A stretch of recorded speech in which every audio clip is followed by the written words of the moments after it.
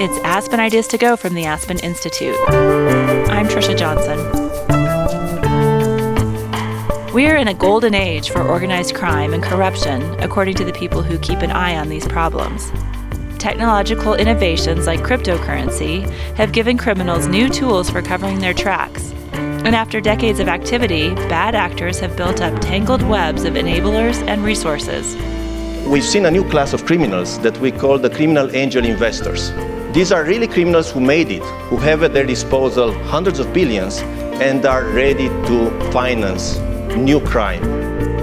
The Organized Crime and Corruption Reporting Project has reporters and editors on every continent who are following the money and tracing it back to the guilty parties. Then they help us connect the dots on how that corruption is chipping away at democracy, human rights, and quality of life. Aspen Ideas to Go brings you compelling conversations hosted by the Aspen Institute. Today's discussion is from the 2022 Aspen Ideas Festival. You'll hear from Drew Sullivan and Paul Radu, both from the Organized Crime and Corruption Reporting Project, as well as Bill Browder, a foreign investor who has been fighting to expose corruption in Russia for almost 2 decades. Mary Louise Kelly, the co-host of NPR's All Things Considered, moderates the conversation. Here's Kelly. So this is a conversation that could have been timely at any moment, but I want you to start by just thinking about the moment where we are as we gather, as we enter the 5th month of war in Ukraine, a war that has rightly riveted the world, and which has prompted questions, among other things, about the man who started it, about Vladimir Putin. Why is he doing this? What is he up to? Why is he pursuing a policy that to the outside looks supremely destructive, not just to the country he invaded, but to his own? Why is he doing it? I will speak for all the journalists in the room and say that it is rarely boring to follow the money. It's rarely easy, but rarely boring. And so that's where we're going to start tonight.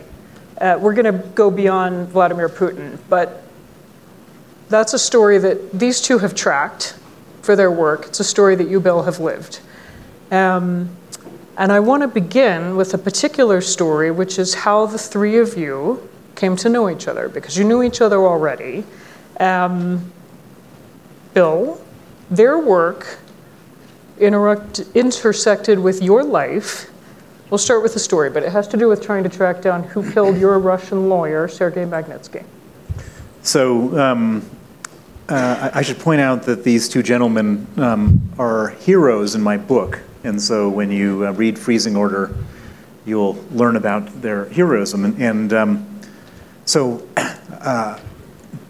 actually, let me start from the top and then come back. Okay. So why is Putin invading Ukraine? I believe, and I think these my friends here probably believe as well, that it all comes down to corruption.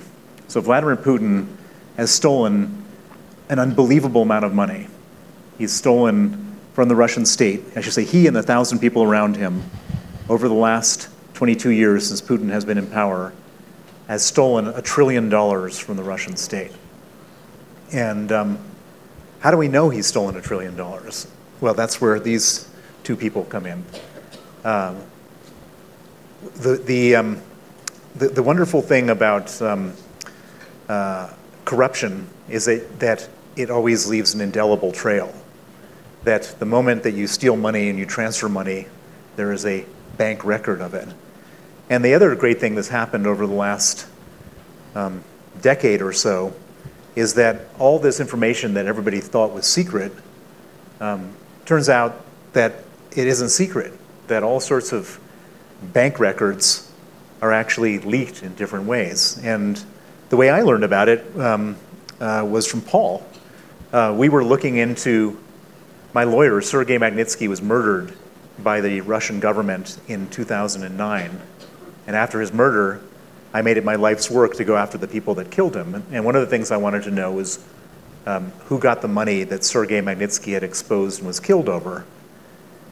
And we, inside of Russia, there is there's no such thing as data protection.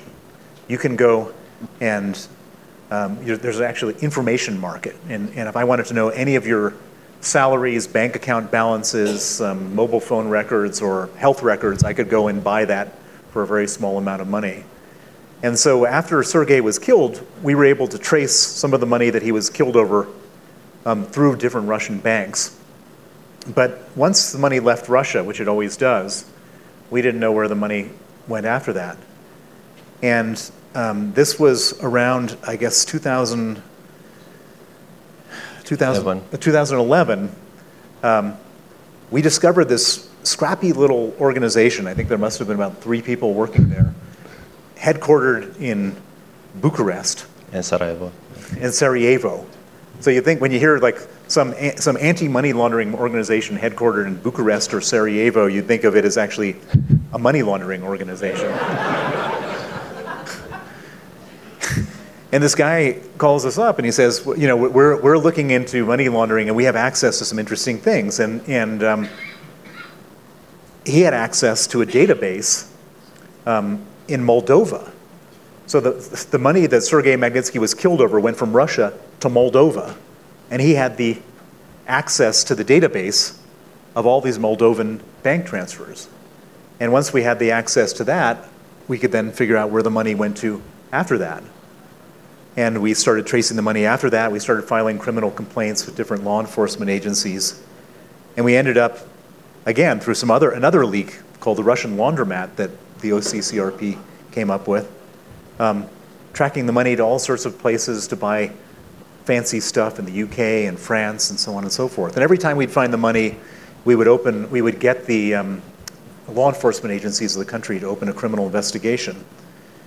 And we got the Department of Justice to open a criminal investigation here in the UK, in the US, because we found about a bunch of money going into Manhattan real estate.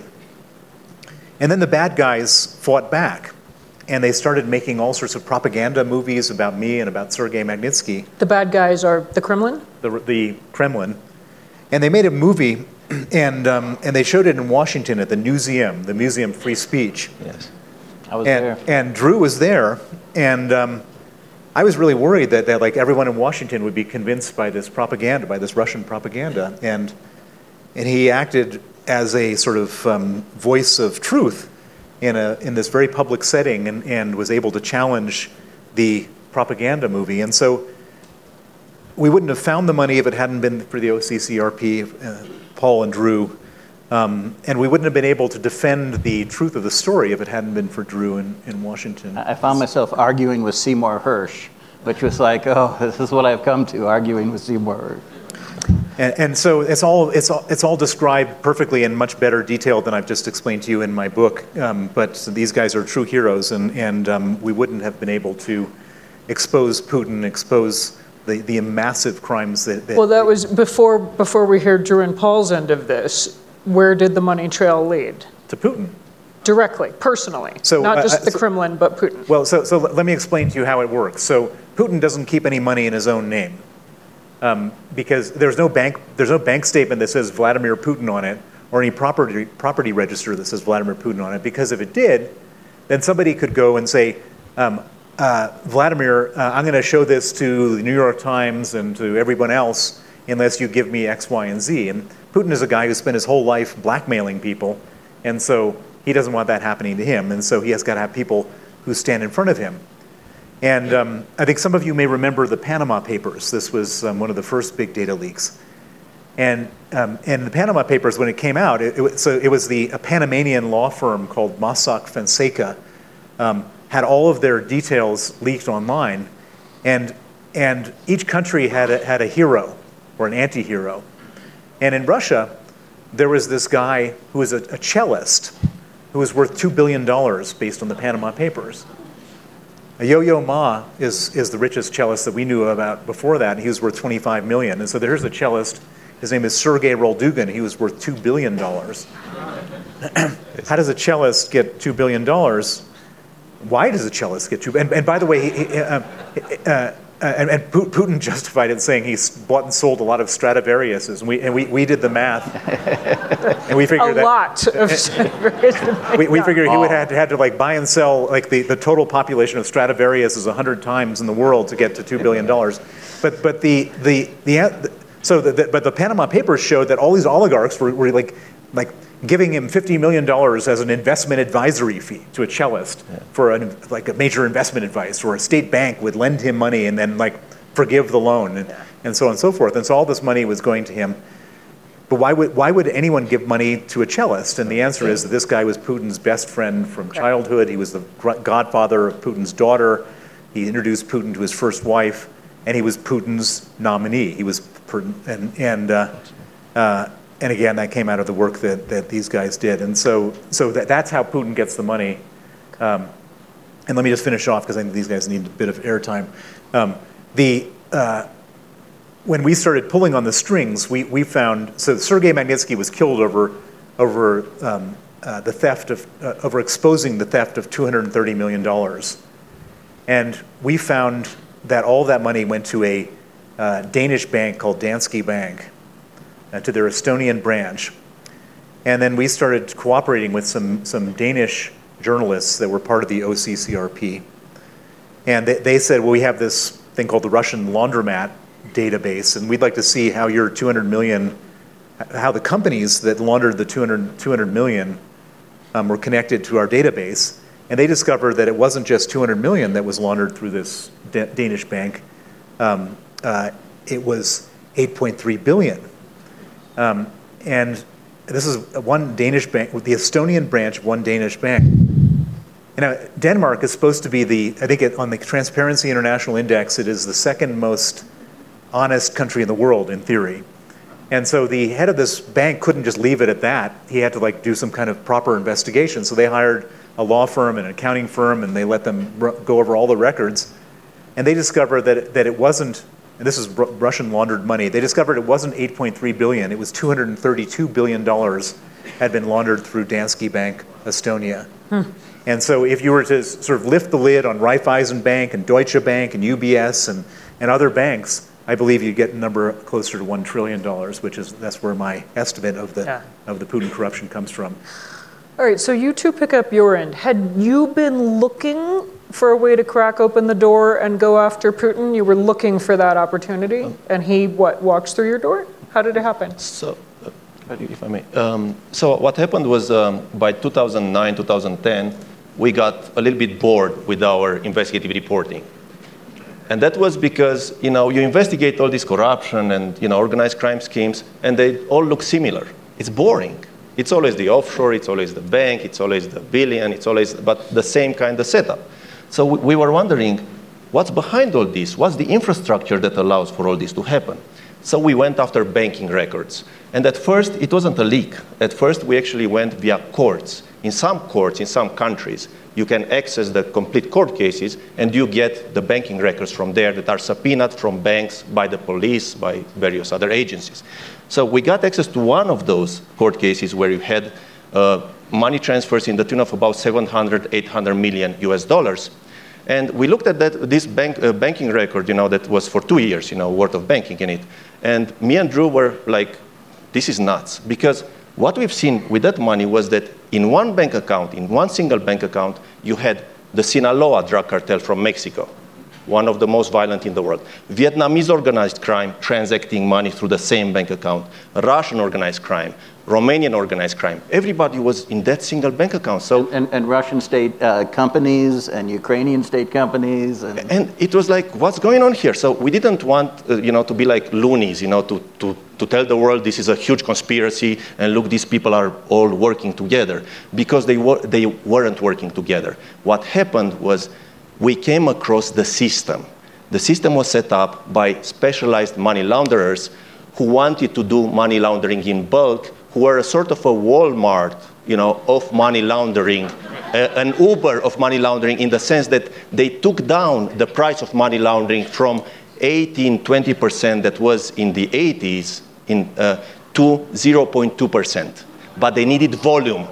So what they did was they created these money laundering opportunities where you see these amounts that Bill was mentioning, the hundreds of billions and potential, a lot more. Because what we were able to investigate through sheer banking records and all, it's small compared to what's actually going on, in this. And Bill said something that I think is interesting, and I wonder if you would pick it up, Drew, that once the money left Russia, it got harder to track. I would have thought it was the opposite.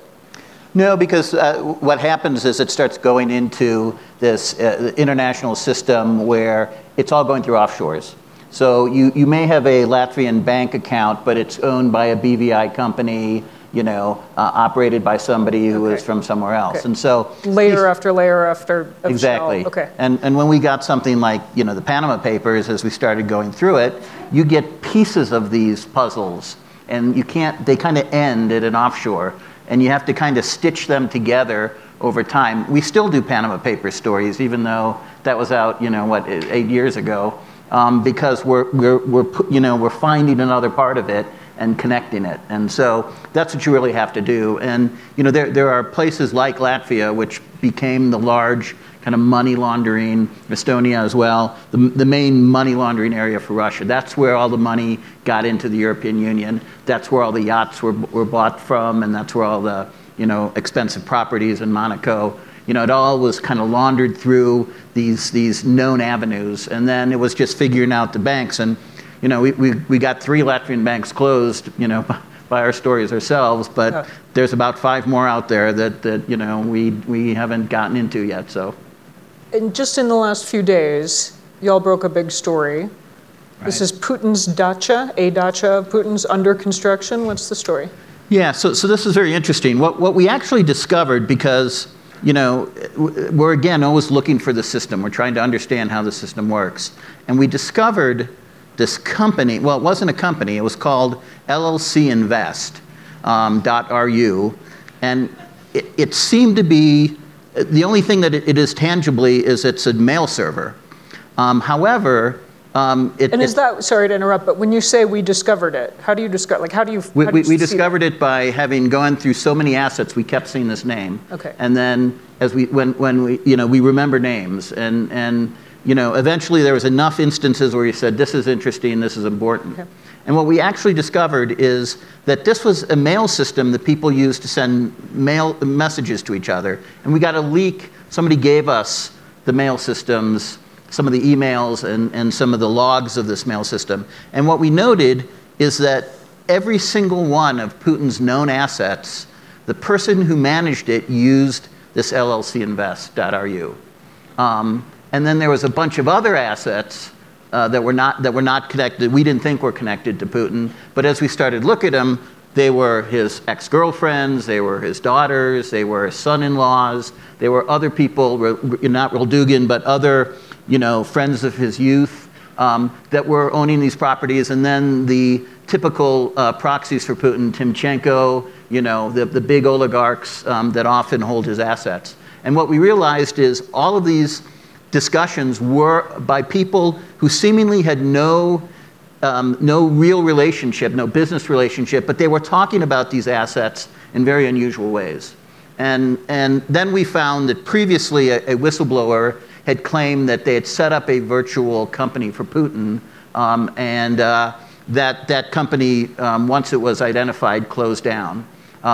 And so we think that this is one of Putin's kind of hidden ways that they manage, and it was all operated through people who were employees of Bank Rossiya, which is the bank, it's known as Putin's bank, and it's believed to do a lot of the work for Putin. And so consequently, it just all fit together as this was a management system for Putin's wealth. It's probably not the only system. It wasn't his foreign assets. It was just his Russian assets, his giant mansion, his ski lodge, and then this fisherman's hut, which would people in Aspen would say, wow, The fisherman's hut. Yes, yeah. This is not a fisherman's hut.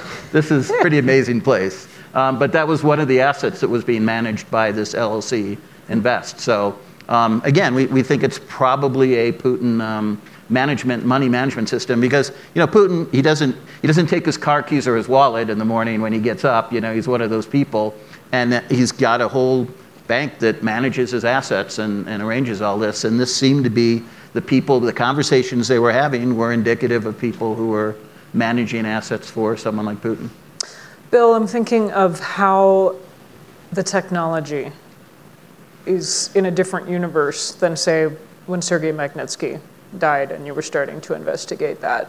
How has that made it easier, made it harder? I mean, I'm thinking of cryptocurrency. How is that impacting all of this?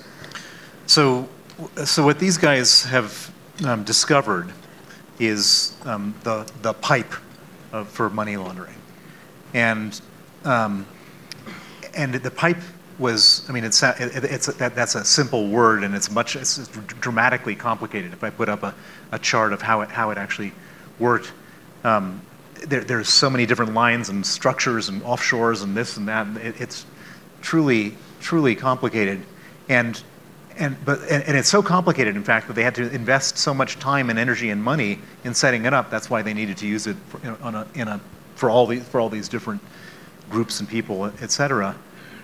But once the pipe was exposed, it kind of created a problem, because all of a sudden, all of the places that they used were no longer usable. So it used to be that, like, you could set up in Estonia, you could go to a bank and set up an account for a BVI or a UK company and launder all sorts of money through that. And they've shut down all offshore company banks and banking accounts in Estonia. Latvia has gone from being like the most lenient place to being probably the most prosecuting place in the Baltics. The Cyprus is no longer available, and so everything that used to be that used to be their opportunity for laundering money is no longer there. So one could say, well, maybe they've stopped laundering money, but of course they haven't. I mean, the crimes continue, the money stealing continues. This is what any person who goes into Russian government to steal money. They don't go into the government to serve the people. They go into the government to steal the money. Maybe the pie has now shrunk because things are a little tougher, but they're still stealing money on a large scale. So what, is it a different pipe? A new pipe? So now all of a sudden, these guys have compromised the previous system, so they've got to come up with a new system. And there's all these libertarians out there sort of praising cryptocurrencies, but from my perspective, as a person trying to shut down money laundering, if you try to take more than $10,000 cash out of a bank, you practically get arrested unless you write an essay about why it's legitimate that you're doing it. But you can take $10 million of Bitcoin and put it on a floppy disk and hand it to a friend, and that's all fine. And of course, I don't know whether that's how they're doing it. I mean, maybe you guys have a theory about how it's actually working, but I would imagine that with Cyprus, Latvia, Estonia, Lithuania shut down, the art market now, the art was a good way of moving money, but now all of a sudden you have to register art. You need to find another way if you're a bad guy, and I would imagine that cryptocurrencies are a great way of doing it. Yeah, I mean, crypto is the new way, and we've seen criminals, because we investigate crime and corruption for a long time, and we've seen criminal groups adopting crypto and setting up exchanges and mining operations, large scale, crypto type of operations 10 years ago or more. So these people are at it for a very, very long time. And lately what's going on is that you see properties sold as NFTs, for instance. There are apartments, mansions sold as NFTs. But what happens is the NFT is the records of that apartment, of that property itself, that is registered to a Cayman Island company or a Cyprus company. So that becomes the NFT. And when the property is sold, the transaction is not recorded locally in the property registry, but it's recorded in the ledger, in the blockchain only. So property exchanges hands without any proper kind of documents being put together. So this is a great way to bypass systems and to go for large-scale money laundering, bribing of the politicians, and so on. What we say always is that criminals are always early tech adopters. And it's true. Putin, and we're seeing Iranian criminals doing this large scale, and they are always connected to the state. Chinese criminals connected to the state doing the same in the hundreds of billions. And they're, of course, big when it comes to crypto as well. But it's not just that. We've seen a new class of criminals that we call the criminal angel investors. These are really criminals who made it, who have at their disposal hundreds of billions and are ready to finance new crime. So there are many criminal startups where people are picked because they have criminal records, there's court cases on their names, they were very successful smuggling stuff, or doing the bidding of countries like Iran. So these people are selected to be financed by these criminal angel investors. And we're seeing this more and more. But the interesting thing about this is that when you look at the 70s and the 80s, when you study crime and corruption, you see that it's all connected. The criminals that are now really successful are the offspring of those successful criminals many years ago. So you see this, this continuum in crime that breeds more crime. And with the fact that the criminals went global some years ago, this goes in the up and up, and chips at democracy processes, and it has a huge effect on business as well. All right, so that's how tech has made criminals adapt new pipelines, new ways of moving their money. What about your end trying to track them? Technology's changed that too. Without giving away all the tricks of your trade, tell us something you can do now that you couldn't have done 10 years ago. Yeah, so we've built our own knowledge management system. We're about the third tech people in our organization. And we've built a thing we call Aleph. And Aleph contains somewhere between 3 and 4 billion entities related to organized crime and corruption. And what we are essentially data junkies. As Bill mentioned, you could go on a Moscow street and buy databases. Well, we bought about 3,000 of them, and collected those. And then this is the golden age of leaks. People are leaking everything, and we collect every single one. We go online where there's been ransomware, and that data is out there, and we download that. And we download everything, and we basically mine it for these criminals to be able to follow them around wherever they're going. And because they use proxies, they use all sorts of they're very complicated organizations. You need to kind of build maps of the structures of these organizations. And so when you're looking for someone, we're doing an asset tracking of Russian assets right now, of oligarchs. You have to find all the family members, you have to find all the business associates, you have to find out all the staff of who work with them, and then you have to find old friends, and then you basically go through this iterative process, which we've now basically used databases to do that. And you mine all this and you bring it out, and then eventually it goes back to an investigative reporter who has to look at it and try to figure out exactly what they're doing. Now, these people are audacious. You cannot understand the amazing. This is Elon Musk, except he can kill. You have to think that way, and that's literally who these people are. And they come up with brilliant ideas to do just amazing things, and you just you have to be in awe. They need to launder money. They buy a bank. They just take a whole bank, and then when they're done with it, they just loan all the money in the bank to themselves and walk away. This is the kind of business they do, and they're working simultaneously in dozens of countries, and so consequently, there should be we need about 20 OCCRPs. We're way overtaxed on this, and we're probably the world's largest investigative reporting organization. We're on every single continent on Earth and have 180 people. We have about 60 investigative editors. Most news organizations have one. And we're getting probably 0.5% of what's going on out there. I mean, it is also the golden age of crime and corruption. And many, there are state actors, 20, 30 years ago, there was this kind of globalization of organized crime. And when these Russian oligarchs met London lawyers and bankers, it was a match made in the deepest pits of hell. And they immediately loved each other.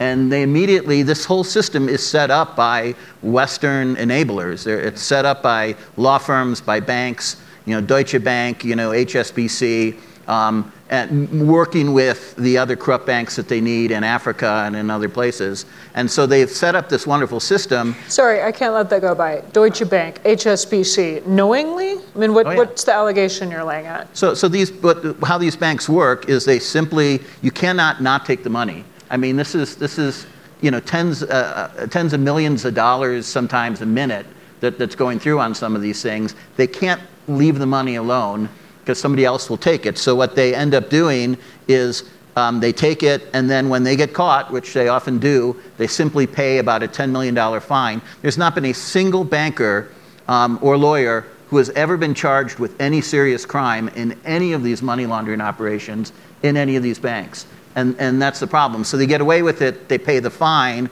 and then they go back to launder money again. I can tell you a story about some of the largest banks in the world. It was about 2011, and I was in Dubai at the World Economic Forum.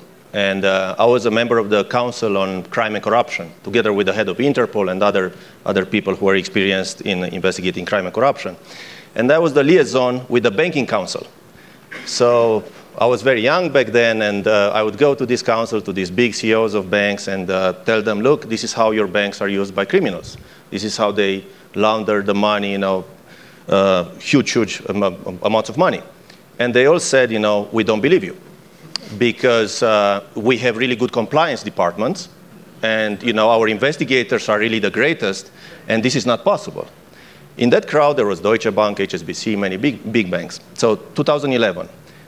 Fast forward to 2016, I believe, and I get a call from Deutsche Bank, who asked me to go to London, to their offices there in the city, to train their compliance department on how to find this type of large-scale usage of their bank by criminals.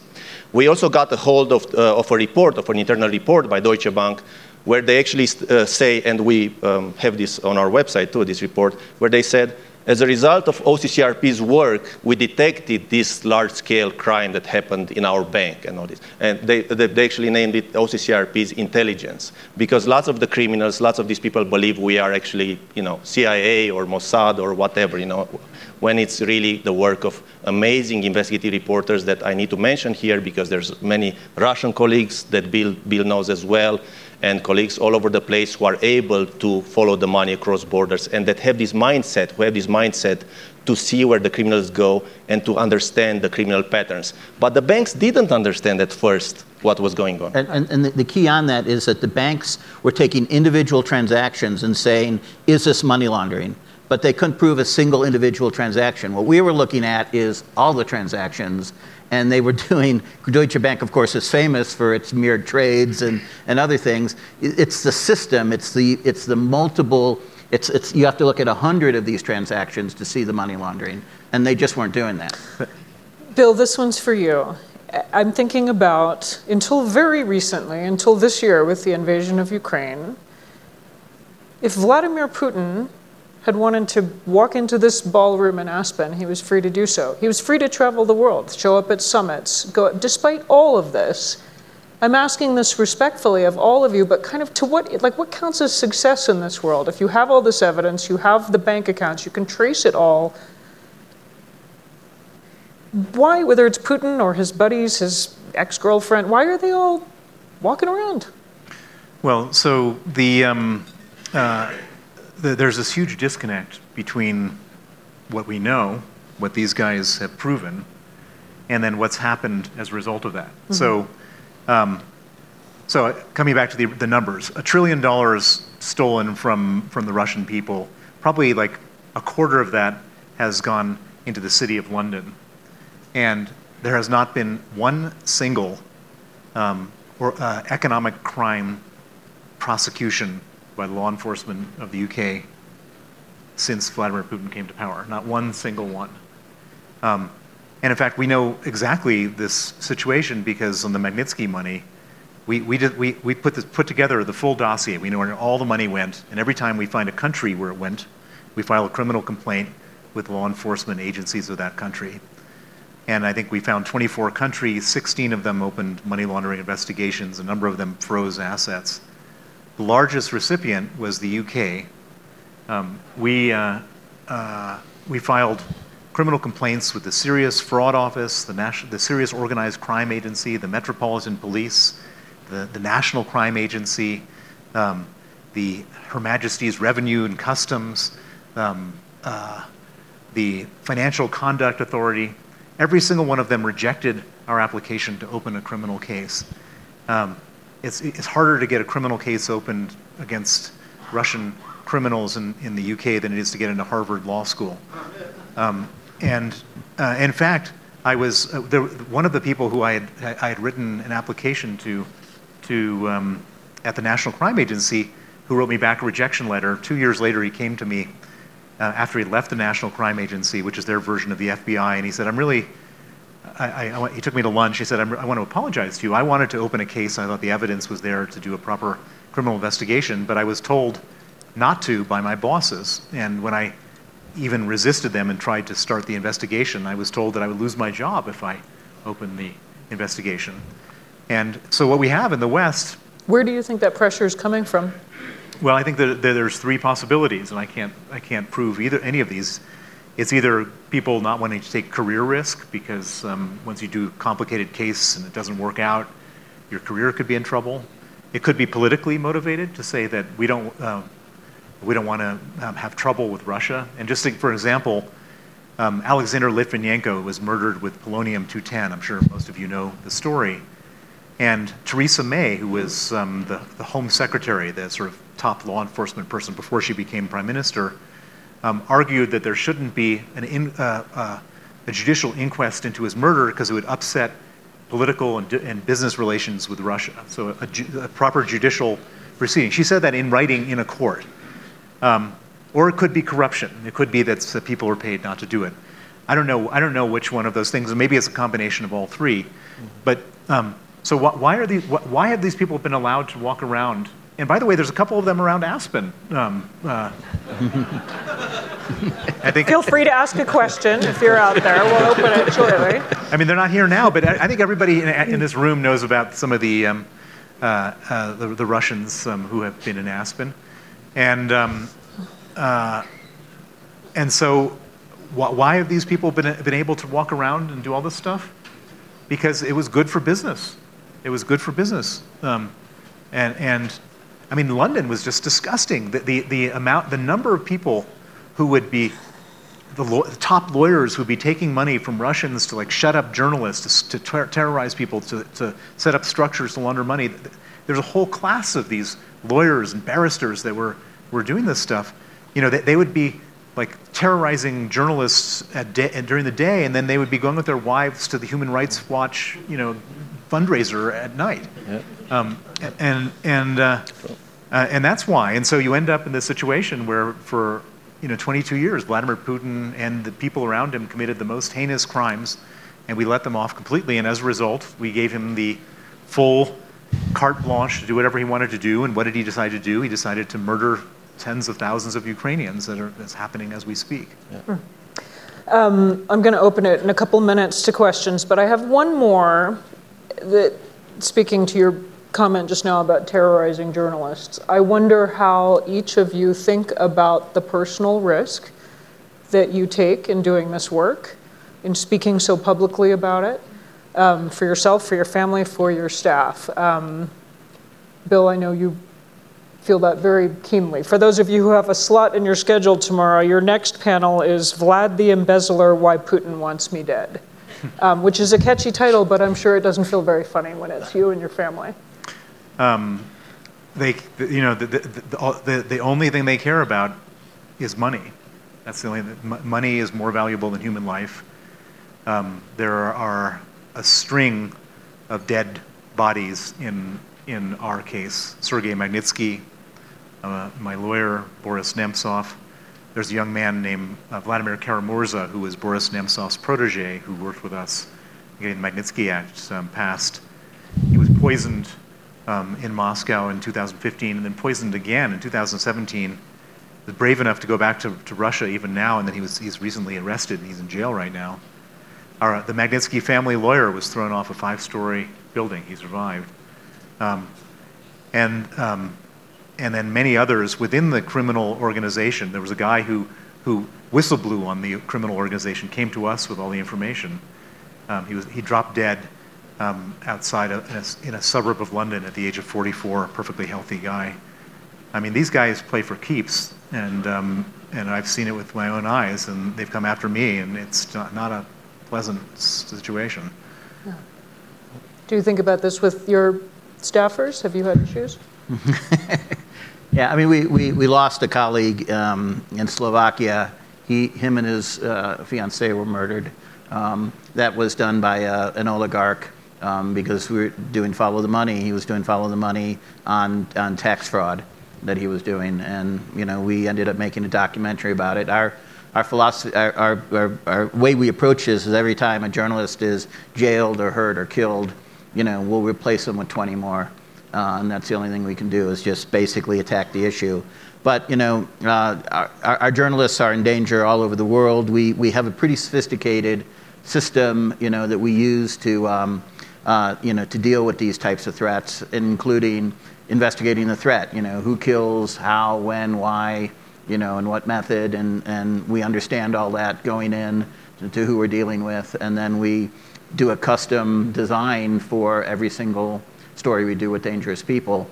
And we deal with a lot of organized crime people, and Serbian mafia, Montenegrin mafia, these are as dangerous as some of the other people, but they all work together. I mean, they literally kill people for the state.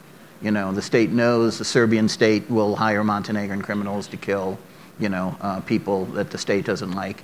And so, it's an extremely dangerous situation, and our journalists know the risk, and my hats are off to them. I'm a CIA agent, according to every press account that's been made of me, which I don't discourage them from thinking, because that offers me a certain amount of protection.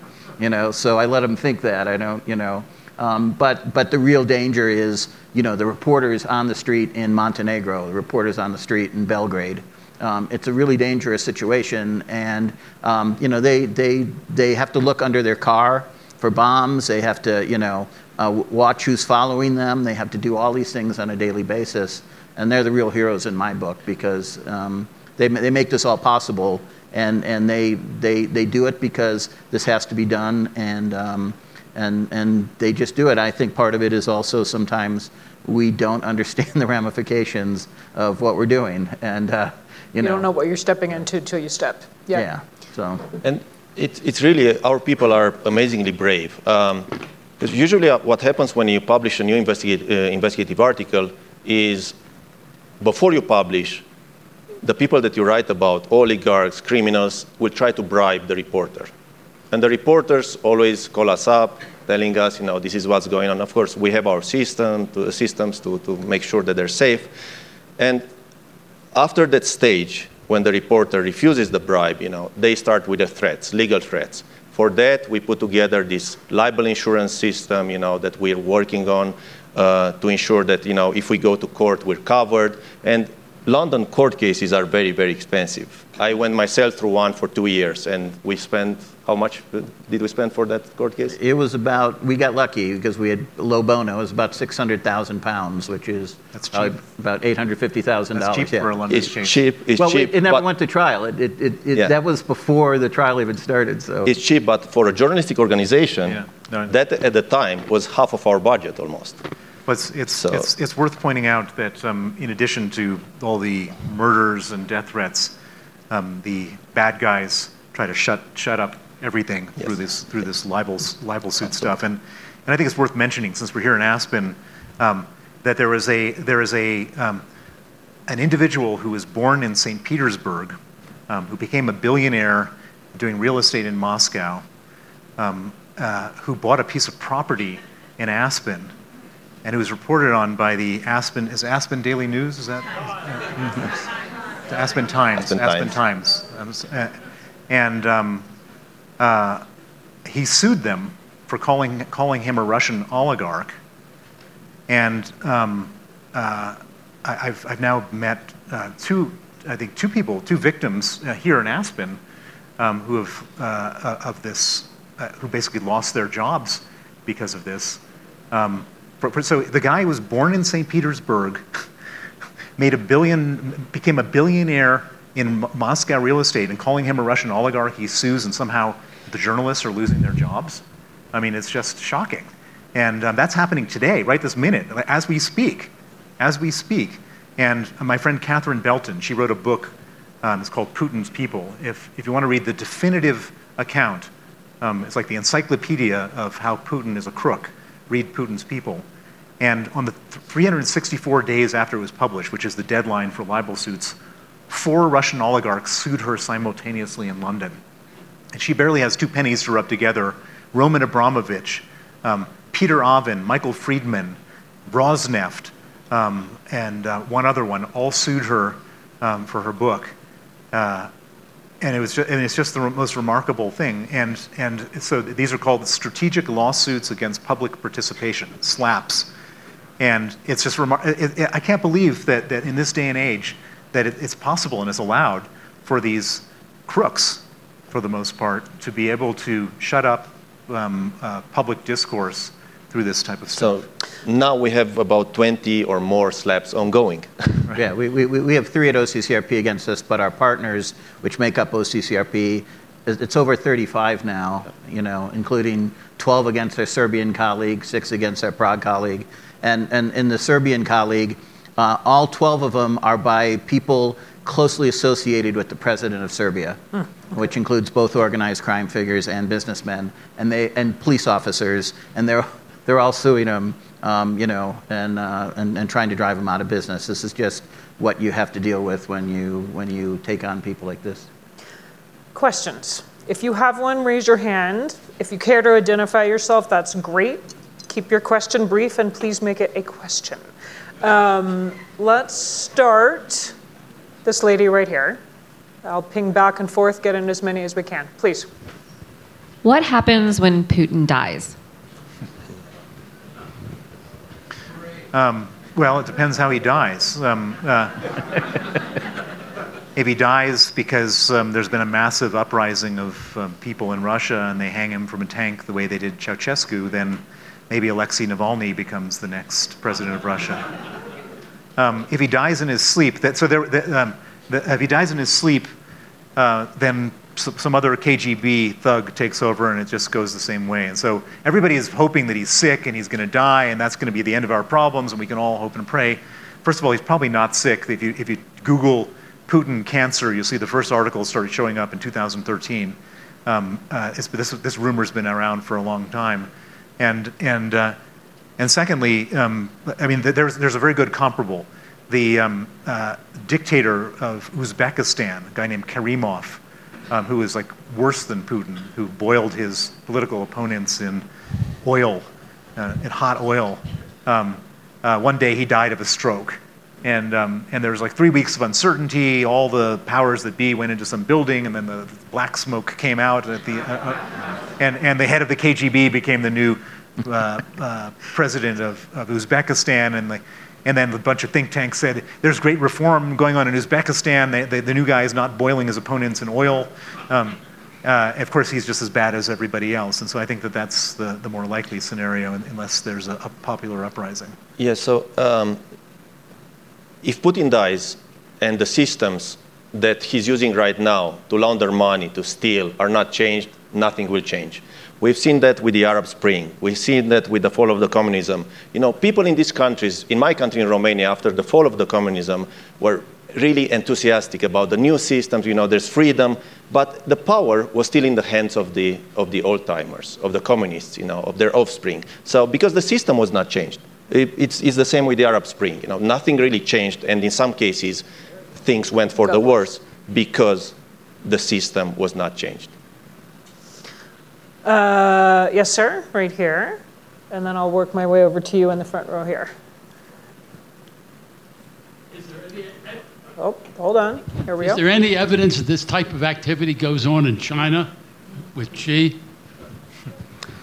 China? So yeah, I mean, China is a very complex country. It's a series of kind of warlords who kind of have control over different parts of the country. So it's hard to generalize. But yes, China is doing business with a lot of other countries, and in their deals with them, if you look really closely, there's all sorts of payments going to offshore companies. A lot of it is moving money out of China. That's the big thing. Everybody's trying to get money out of China in a way that the Chinese government doesn't see, because it's a pretty serious problem to do that. But the bigger problem is that China is going around and it's loaning large amounts of money to countries that can't pay the money back, and then connecting as collateral the mineral assets of these countries.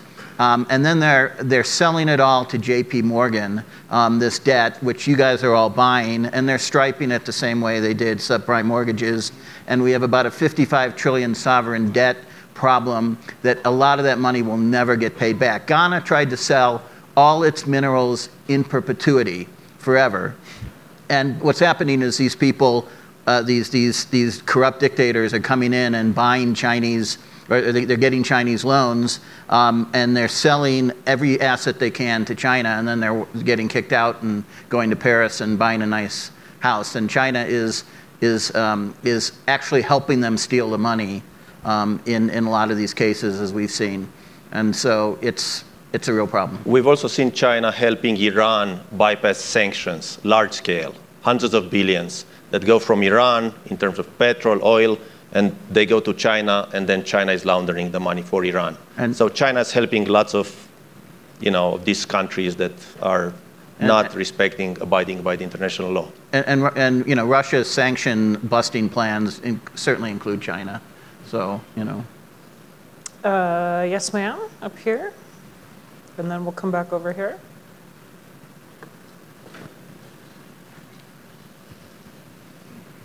So talking about sovereign debt, I read in the paper this morning that Russia has defaulted on its debt today for the first time since like 1918 or something like that. Bill, you actually started with the question or the assertion that you think that he invaded Ukraine because of corruption.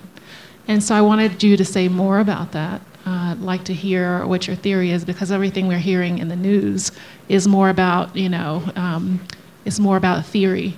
And then the second part of that is, how does the Chinese unbreakable relationship with Russia actually play into this, given what you just said about the role China plays in terms of facilitating corruption? So why does corruption lead to the war? Because the money the $1 trillion that was stolen from the Russian people should have been spent on hospitals, on schools, on filling potholes in the roads, on public services for 141 million people, has been spent on yachts, on planes, on villas in the south of France, and on Swiss bank accounts for 1,000 people. And that may be a sustainable strategy in the short term. But in the long term, all those people who aren't getting those public services, whose lives are pretty miserable, get mad. And people say, well, Putin is a popular president. There's been a lot of popular presidents that have been overthrown in sort of spontaneous situations. In Tunisia, the whole Arab Spring, but Tunisia in particular, some fruit seller set himself on fire, and then the whole government fell and led to the fall of Egypt and then the civil war in Syria. In Kazakhstan, in January of this year, the dictator of Kazakhstan, who had been around for longer than Putin and stolen more money per capita than Putin, they raised the liquefied petroleum gas prices by 50%, and all of a sudden everyone was burning buildings all over the country, and he ended up getting overthrown. And so Putin, he understands better than anybody that he doesn't want to sit back and wait for it to happen. He understood that there's a the old dictator's playbook. If you want to have your people not be mad at you, you've got to make them mad at somebody else. And so, if you listen to the learned political scientists, they'll tell you this is all about NATO expansion, about a Russian empire. They'll all have read Putin's speeches really carefully and tried to deconstruct what he said and say, he warned us this was going to happen. All of his speeches are not written, he has no ideology whatsoever. A person who has ideology and public interest in mind doesn't steal $1 trillion from their people. All these speeches have basically been put together for somebody else's consumption. It's not what Putin believes. Putin only just wants to stay in power. Why does he want to stay in power? Because if he's not in power, if he were, there's no retirement for Vladimir Putin. He can't set up the Putin Presidential Library and spend all his money. He will be put in jail. He will have his money taken away, and he'll be killed. This is a matter of survival for Vladimir Putin, and that's why he is at this war, and that's the only reason. And a quick crack at the second question: unbreakable relationship between China and Russia. Do you see it that way? What do we know? No. It's the Chinese are only out for the Chinese, and so there's no. So if it helps the Chinese to weaken the Western alliance, that's helpful. If it helps the Chinese to get cheap natural resources, that's helpful. But very interesting, the Russians were all expecting when Apple phones stopped being offered in Moscow that they would get Chinese, Huawei and all these other countries' phones.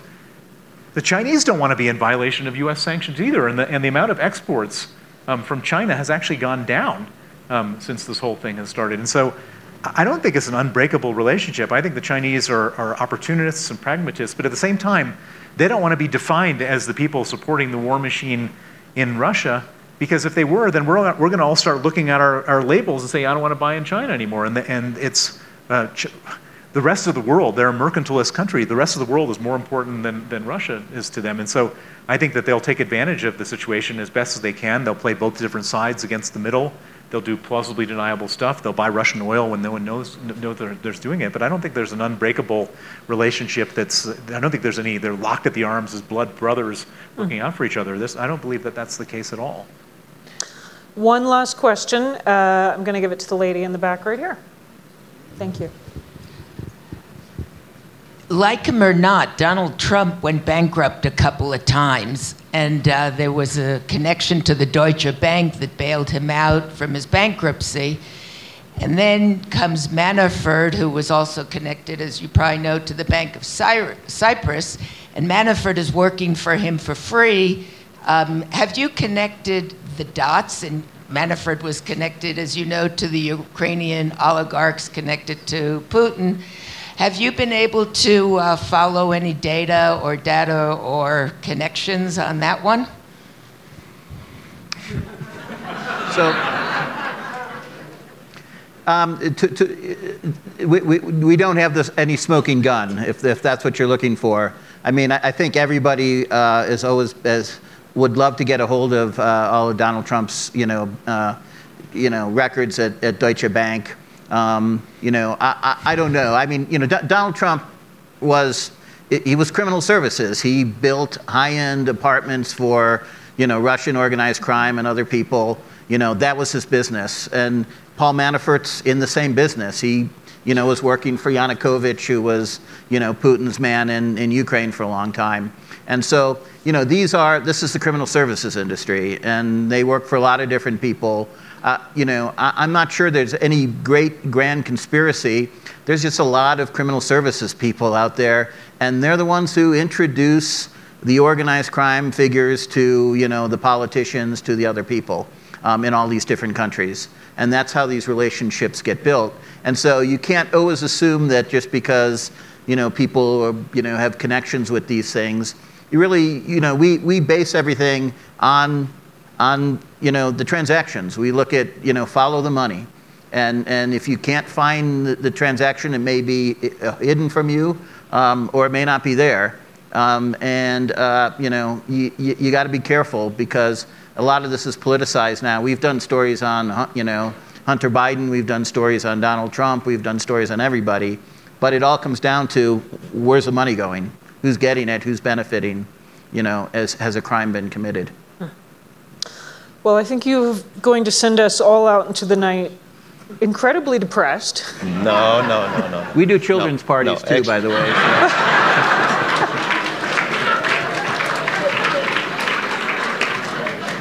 But very grateful for your work and that people are out there fighting the good fight. Thank you. Thank you.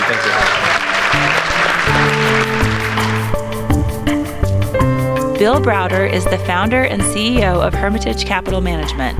He was the largest foreign investor in Russia until 2005, when he was denied entry for exposing corruption, which he recounts in his 2015 New York Times bestseller, Red Notice. Drew Sullivan is co-founder, editor, and publisher of the Organized Crime and Corruption Reporting Project. Before that, he founded and ran the Center for Investigative Reporting in Bosnia and reported for the Tennessean and the Associated Press. Under his direction, OCCRP has won more than 100 investigative journalism awards, including the European Press Prize, IRE Award, and the Global Shining Light. Paul Radu is the co-founder and chief of innovation at the OCCRP, where he leads investigative projects and develops new strategies and technology to expose organized crime and corruption. He also co-created the Investigative Dashboard and co-founded the RISE project in Romania and is an Ashoka Global Fellow and a board member of the Global Investigative Journalism Network. Mary Louise Kelly is a co-host of NPR's All Things Considered and was previously a national security correspondent for NPR News, reporting on the CIA, the NSA, terrorism, war, and rising nuclear powers. She's also written for The Atlantic, The Washington Post, The Wall Street Journal, The New York Times, and others, and is the author of 2 novels and a forthcoming memoir. Make sure to subscribe to Aspen Ideas to Go wherever you're listening. Follow Aspen Ideas year-round on social media at Aspen Ideas. Today's show was programmed by the Aspen Ideas Festival team and produced by Natalie Jones and me. Our music is by Wonderly. I'm Trisha Johnson. Thanks for listening.